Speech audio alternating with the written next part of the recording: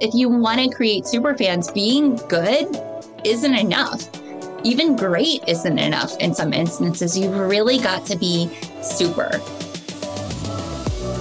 Hello, my name is Lauren D'Souza, and you're listening to Retain, the Customer Retention Podcast. More and more companies are wanting to focus on retaining customers, but what exactly are the powers of customer retention? And how are companies using it to keep their customers coming back for more? That's what we're here to find out. Today, I have a really exciting guest. Her name is Brittany Hodak. She's an international keynote speaker and award-winning business leader. She is widely regarded as a go-to source for generating and retaining superfans, as Entrepreneur magazine has called Brittany an expert at creating loyal fans for your brand. She's also the co-founder of the Superfan Company, a multi-million-dollar fan engagement agency that has created successful campaigns and products for globally known products including Walmart, Disney, Amazon, Katy Perry, the Boston Red Sox, and many, many more. Brittany, it's such a pleasure to have you on the show. Thank you so much, Lauren. I am thrilled to be here. Awesome. I'm so excited for our conversation today. There's so many exciting topics to talk about, but I think first things first, tell us more about yourself and how you built a name for yourself in the industry. Yes. Well, I, as you said, have worked in entertainment for a lot of my career. I am a mom. I live in Franklin, Tennessee, just south of Nashville. And while I spent almost all of my professional career working in entertainment at different record labels and with entertainment companies, I realized that I was really drawn to customer experience. I was really obsessed with what entertainers were doing to create these loyal superfans who were helping them go viral and helping them, go from selling out bars to selling out stadiums. And so as I started to study this idea of customer engagement, I went back to school. I got my master's degree in consumer behavior. And I really, dove deeply into what it takes to have a successful customer engagement and retention platform for your business. And, obviously, I know, if you look at the most successful businesses in any industry, they are always the ones who are most customer centric. It is a 100% correlation. And so I just have become so obsessed with the people who are doing it right and the brands who are doing it right across every industry. And I just love advocating for customer centricity and amazing customer experiences. That's awesome. It's so exciting because you've worked with so many interesting different brands and probably seen such a perspective on different marketing strategy and what it means to be customer centric. So I want to kick off talking about your book because I know you have a book coming up and it's really exciting. And you just showed me the cover that just got freshly printed, which is really beautiful. So I want to dive into this because that's literally what the whole point of our podcast is about, is how do you create customers that are diehard fans of your brand for different companies all across different industries, different markets, different regions. So I know you have a 5-part framework in that book for creating super fans. Can you tell us a little bit more about that and explain what that framework is all about? I can, yes. And I'm going to show you the copies because as you said, so Lauren, beautiful. I just got these, they just got delivered about an hour ago to my house. So I'm just now seeing my book in person for the first time. And I'm totally biased, but I love it. I think it's beautiful. And yes, as you said, it's all about how anyone in any industry can turn their customers into superfan. And I told you this has been an obsession of mine for a while. And what I really wanted to do was come up with a framework that anyone could use, whether they were with a brand new business or a centuries old brand. And so I spent years developing and testing this framework, working with people both in consultative settings and getting feedback as a keynote speaker, traveling all across the world. And it's a framework that I like to call the supermodel. Love that. Number one, because it's fun and everybody gets to say that they know a supermodel, but it's true. It's if you want to create superfans, being good isn't enough. Even great isn't enough in some instances. You've really got to be super. So super is a 5-part acronym that we can go through in detail if you want, or you can ask some questions, but really it's designed to cover every part of customer engagement, sales, marketing, operations, and all of the other touch points that we need. Because I think one of the biggest mistakes in the way companies are structured today is the silos that exist. So you have employees thinking, oh, I'm in the marketing department, so that thing they're asking about isn't my problem. Or, oh, I'm in the sales department, so somebody else can do that, or I just do ops. And obviously a customer doesn't care what department you're in. If you're wearing that name tag, either metaphorically or literally, you represent the company and their problem is your problem. And nobody wants to hear like, oh, that's somebody else's problem, or I'm going to transfer you to somebody else, or let me get so-and-so to help you. You've got to be able to take ownership. And of course, there are things that are going to be beyond your control, but you've got to know how to communicate with the customer in a way that makes them feel seen and heard and validated, and like you're the person taking care of whatever it is that they need. So my framework, or the super model, as I call it, is S. Start with your story. U, understand your customer story. P, personalize. E, exceed expectations. And R, repeat. And that framework is designed to be simple to teach, simple to implement, and most importantly, simple to measure and iterate on, because, so often people come up with these customer experience frameworks or journey maps or service blueprints that look like they're, a Boeing Dreamliner manual. Yeah. And then they're like, why is nobody following this? And it's like, well, nobody's following this because you gave them a 435-page manual and said, here, go learn all this and like be a robot. So I wanted to create a framework that was simple for anybody to grasp, really internalize, and then be the brand, because your brand isn't just your logo, as you know, right? Your brand is every single person on your team, every interaction that's happening all the time. Absolutely. And I love that a lot. It's so simple, so easy to understand, but so effective. And I'm assuming that you have all these great strategies and ideas while in the book. Definitely will leave some suspense for the book as well, because I definitely want to pick up a copy of it. And I know a lot of people listening to this will as well. But I want to jump a little bit more into, so obviously you have the different parts of the acronym of SUPER, and you talk about things like personalization and understanding the story and behaviors of customers. How does that translate to a company changing or coming up with a new retention strategy? So this is such a great question. I think where people go wrong with retention strategies, they think about retention when they think they're about to lose somebody. It's like the superhero that's like swooping in to save the day. That's like, but wait, like give us another chance, versus treating customers so well from day one that they would never dream of leaving, right? Your retention strategy starts before anyone gives you $1. It's how are you making them feel? What is the experience of working with you like at every step? And one huge mistake that a lot of companies make is treating prospects better than they treat customers. Right. And this is such a terrible business model. Even before the internet, it was a bad business model. But now when it's so easy for customers to talk to each other and to see what other customers are getting access to, you can no longer dangle something in front of your prospects, lock them into a contract, and then treat them less well because they are quote unquote trapped with you. Because what are they going to do? They're going to then leave as soon as they can, either breaking a contract or leaving as soon as they can. And they're going to tell everyone what a terrible experience it was. So I encourage companies to think about retention as part of the overall experience from before they ever get that first check. Like, what are we doing to treat this customer so well that they would never dream of leaving, that we become their category of one? Like, we're no longer part of the consideration set. We are the consideration set. Like, even if it's a commodity that we're selling, people aren't going to dream of going anywhere else because we're treating them so well that they would never want to go somewhere else.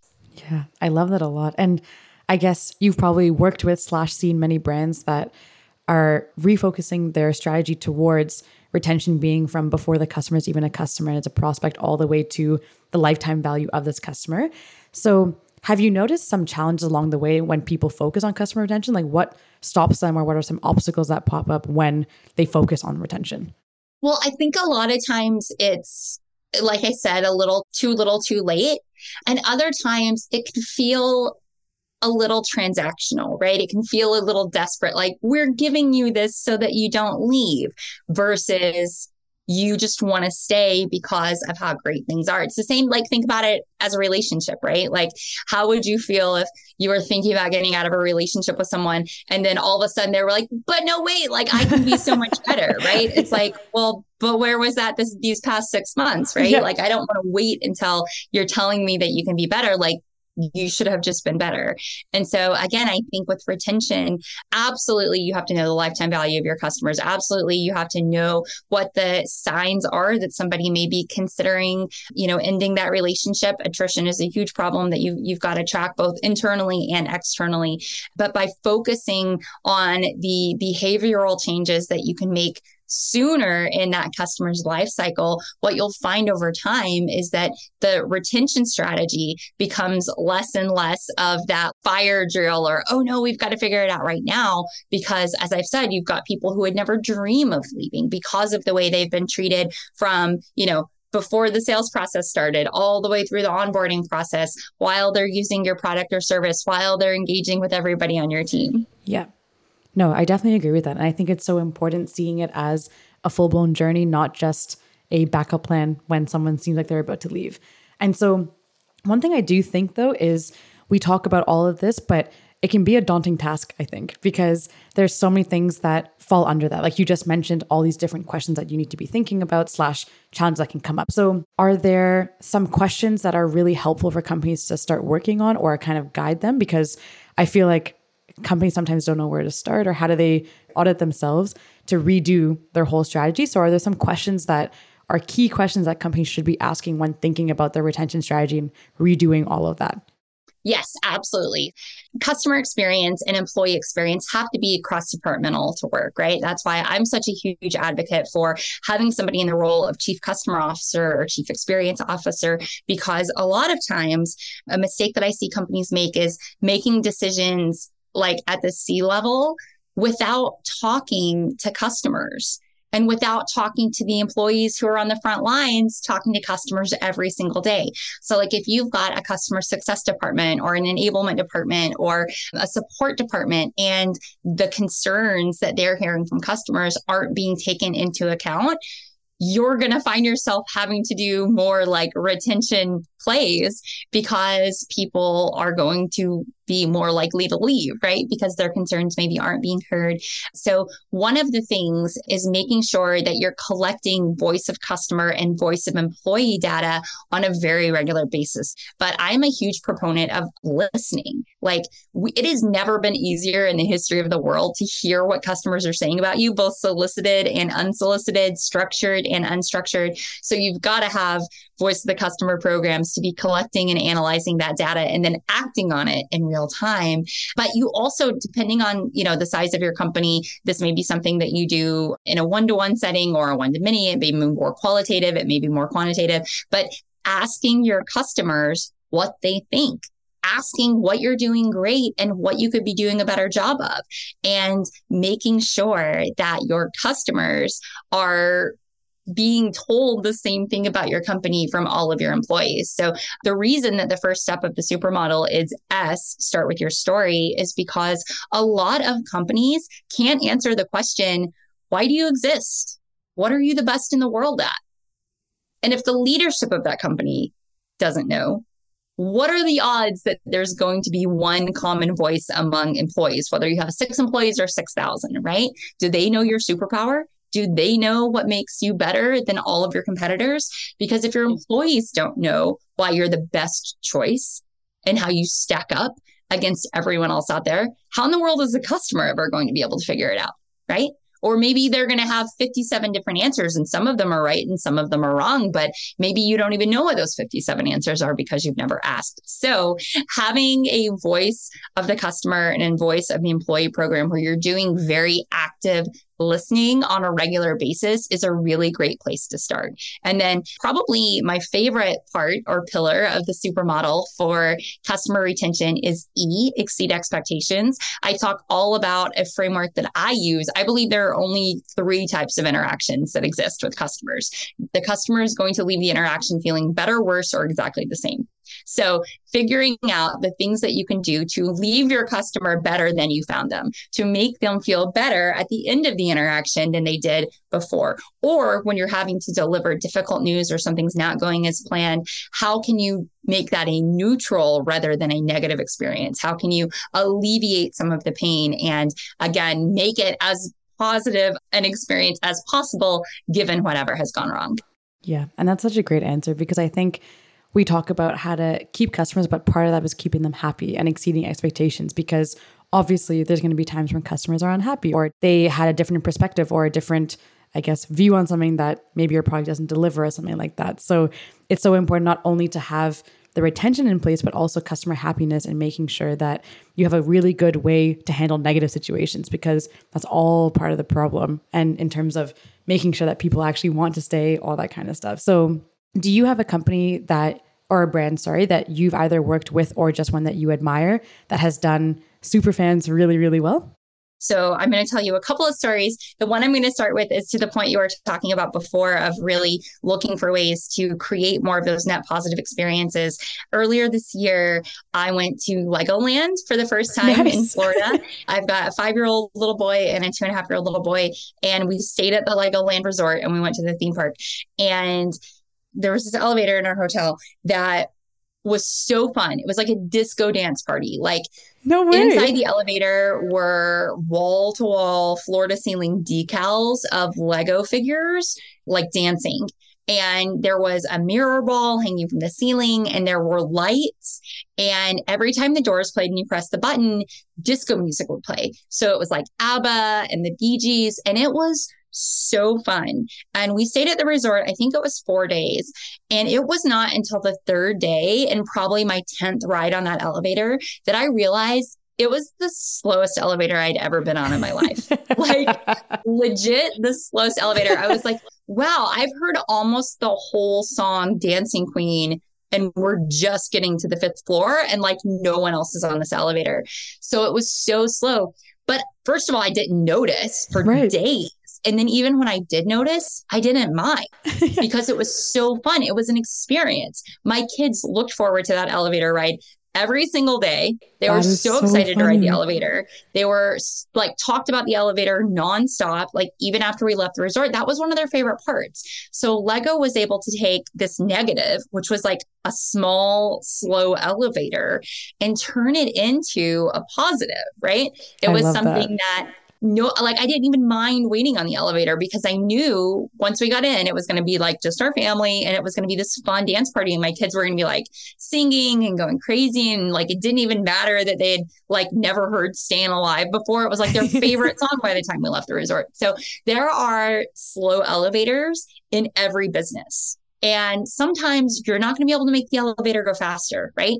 There are going to be things that you can't fix with a traditional corrective measure, but with a little bit of creativity, you can turn that slow elevator into a disco dance party. Like right now, there are parts of every business that are crying out to be turned into disco dance parties. You are bound only by your creativity, because the thing about amazing customer experiences is it doesn't have to cost a lot of money, right? Right. Like nobody ever became a super fan because someone spent an undue amount of money on them, right? Just like you can't pay someone to love you, you're not going to pay someone to become a super fan. And I share examples in the book of big brands and small brands. One of the small brands that I talk about is a store called Finley's, and it's a retail clothing store that's here where I live in Nashville, Tennessee. They've got 3 locations, and it's just a really cute boutique clothing store. Their motto is great people, pretty things, good vibes. And I'm like, wow, that's in 6 words. They tell you everything you need to know about the store and the experience, right? You're going to get great people, you're going to get pretty things, and there's good vibes. And so mottos are shortened versions of your brand story. They tell customers what to expect. They tell customers what you're promising that you're delivering. So they, started with a really amazing story in that 6-word motto and have gone from there. A big brand that does customer experience great is Chewy. And in the book, I share an example of how I became a Chewy super fan and my very first interaction with the brand. I love the example of Chewy because it's about as commodity as it gets. Right. They sell pet food and medication and toys, right? Like things that you can get anywhere in the world, but they've done it in a way that's highly personalized, highly convenient, and designed to make every single customer feel like the most important one in the world. I actually think on Twitter the other day, I saw a story about how someone was a longtime Chewy customer. I think it was Chewy because that seems very familiar. I don't have a pet, so I don't buy pet food. But this name popped up, I think, because she was talking about how her pet had passed away. And obviously she didn't need Chewy anymore because unfortunately she wasn't buying food for her pet. And they asked her, is everything okay? Because she was a longtime customer. She wasn't purchasing from them anymore. And she had mentioned that her pet passed away, so she was no longer needing to buy this pet food. And rather than just saying sorry and leaving it at that, they actually sent this customer a basket of all these different things as a condolence for the pet passing away. And she was just saying, this is the most incredible thing I've ever experienced, because they obviously did not need to do that. That doesn't help their bottom line by any means. But it was such an incredible special experience. And all these people now read this story, / she told so many people about it. She hopefully will get another pet and maybe obviously become a Chewy customer again. But it's such a unique, special thing. And obviously, like you said, money doesn't buy happiness. It's not like they sent her $1,000 and said, here, come back to be a customer. It's really about the importance of creating unique, special experiences, to have the dance party in the elevator, like you said. So I really like that. And as part of all these examples that you gave, you talked about all these different interesting aspects to a marketing campaign. So I guess at different aspects of the customer journey as well. So what do you think goes into creating a really successful, engaging marketing campaign? Well, I think it's all about unique interactions with that customer. And I'm a big fan of something called the Platinum Rule. The Platinum Rule is another great book. It's by Dr. Tony Alessandra. And what Dr. Alessandra argues in the book is, we all grew up with the golden rule: treat people the way you want to be treated, which is great. But it doesn't go as far as his platinum rule that he introduces, which is treat people the way they want to be treated, because not everyone wants to be treated the same way. And not everyone wants to be treated the same way you might want to be treated. So in terms of how often you're communicating with people, how you're doing it, what it is that you're saying is so important. Obviously, with programmatic and various technologies, it's become easier to serve up personalized marketing campaigns to prospects and customers, which I'm a huge fan of leveraging technology. But ultimately, it's the human to human touches that are going to make the marketing most effective, right? It's talking to those employees, getting to know people who represent the brand, whether that's in real life or in a virtual setting. So I'm a huge fan for marketing campaigns of being clever, but also being useful to a customer. Like, how are you making their lives better? Going back to what I was saying before about those net negatives, net neutrals, and net positives. So much marketing is just net neutrals, right? It's like nothing burgers. It's just noise, not signal. It becomes like background information. When you can break through that with clever copy, something relevant to say, and a message that people are going to remember, that's how you start someone down that journey of becoming a super fan. So I think the biggest threat to businesses of all sizes that doesn't get nearly enough airtime is apathy. Like, all the time, I talk to people, especially in marketing, who say, we've got an awareness problem. Not enough people know about our brand. And what I find every time, almost every time, is that it's not an awareness problem at all. Plenty of people know, right? You can buy eyeballs anywhere today, right? Whether you want them online, offline, whatever. Awareness is not a problem. Apathy is. Plenty of people know, they just don't care. And they don't care because you haven't given them a reason to. Superfans are created at the intersection of your brand's story and every customer story, that intersection where those two things meet. If you can't show someone why your brand is relevant to their life, you're never going to be more than background noise, right? They're never going to care because you haven't made your thing relevant to their thing. Interesting. And do you have an example of when you felt that as the customer? Oh, so many examples of when let's even talking about Chewy before. The very first time I ordered from Chewy, it was prescription dog food for one of my dogs. He was like always having tummy trouble. We couldn't find a good dog food. And the vet was like, try this. I found on chewy.com there, you had to have a prescription. So I ordered the dog food and then I sent just a generic email to I don't even know, orders@chewy.com or whatever the email address was, and said, hello, here's the prescription for this order. Thanks. I got an email back 7 minutes later from an employee named Kelly who said, hi there, Brittany. Thanks so much for sending Bear's prescription directly. And I was like, oh my gosh, she said Bear's name. Like, I didn't use Bear's name. She had looked at the prescription and saw it. And then she continued in that email to say, everything's set. And if you have any questions, let us know. Welcome to the Chewy family. And I was like, oh my gosh, I'm part of a family now. Like, this is cool. So sometimes it can be the smallest thing, right? It can be copy. And like, conversely, all it takes is one employee or one touch point saying something off brand or thoughtless to like really make somebody scratch their head. About a year ago, somebody said to me, only fat people run on treadmills. People who are in shape run outside. Oh my God. And you know who said that? The guy delivering my treadmill that I just got. I was like, what?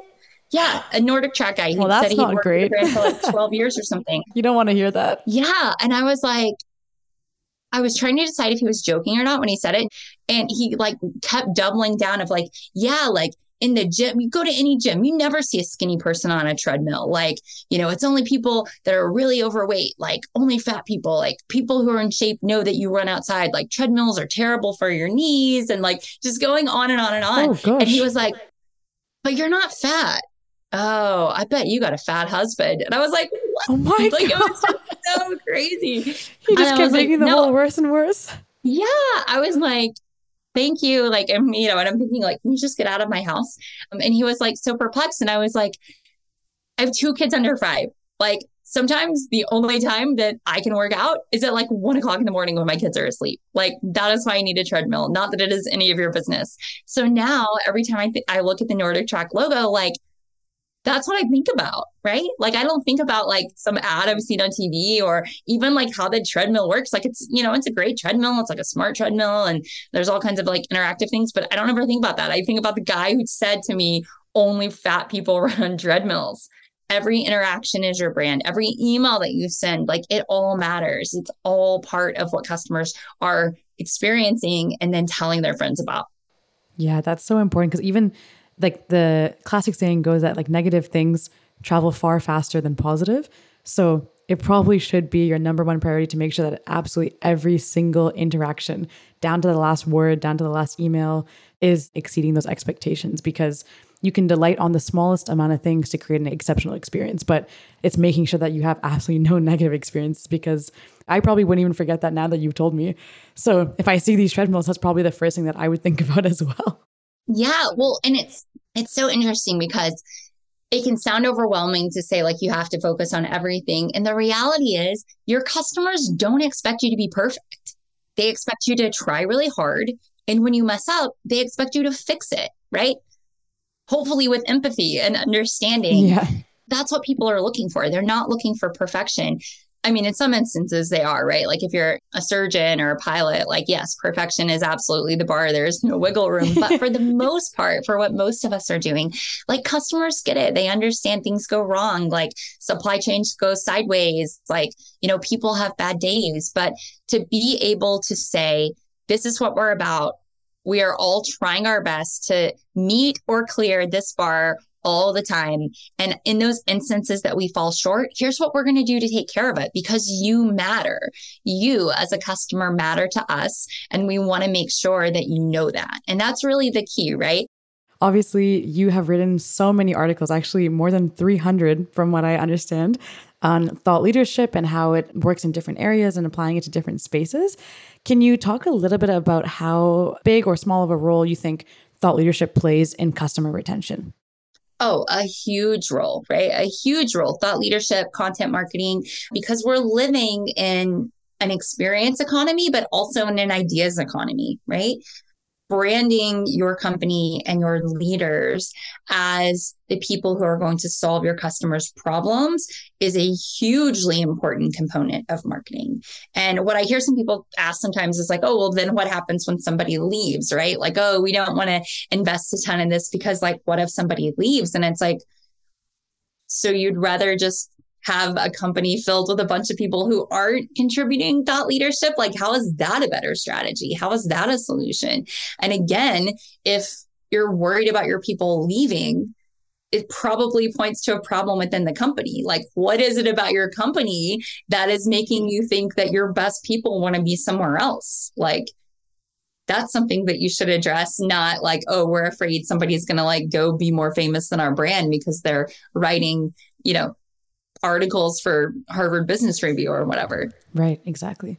Do you have a framework or an inspiration for how people should become thought leaders, or is it rooted in experience and research and things like that?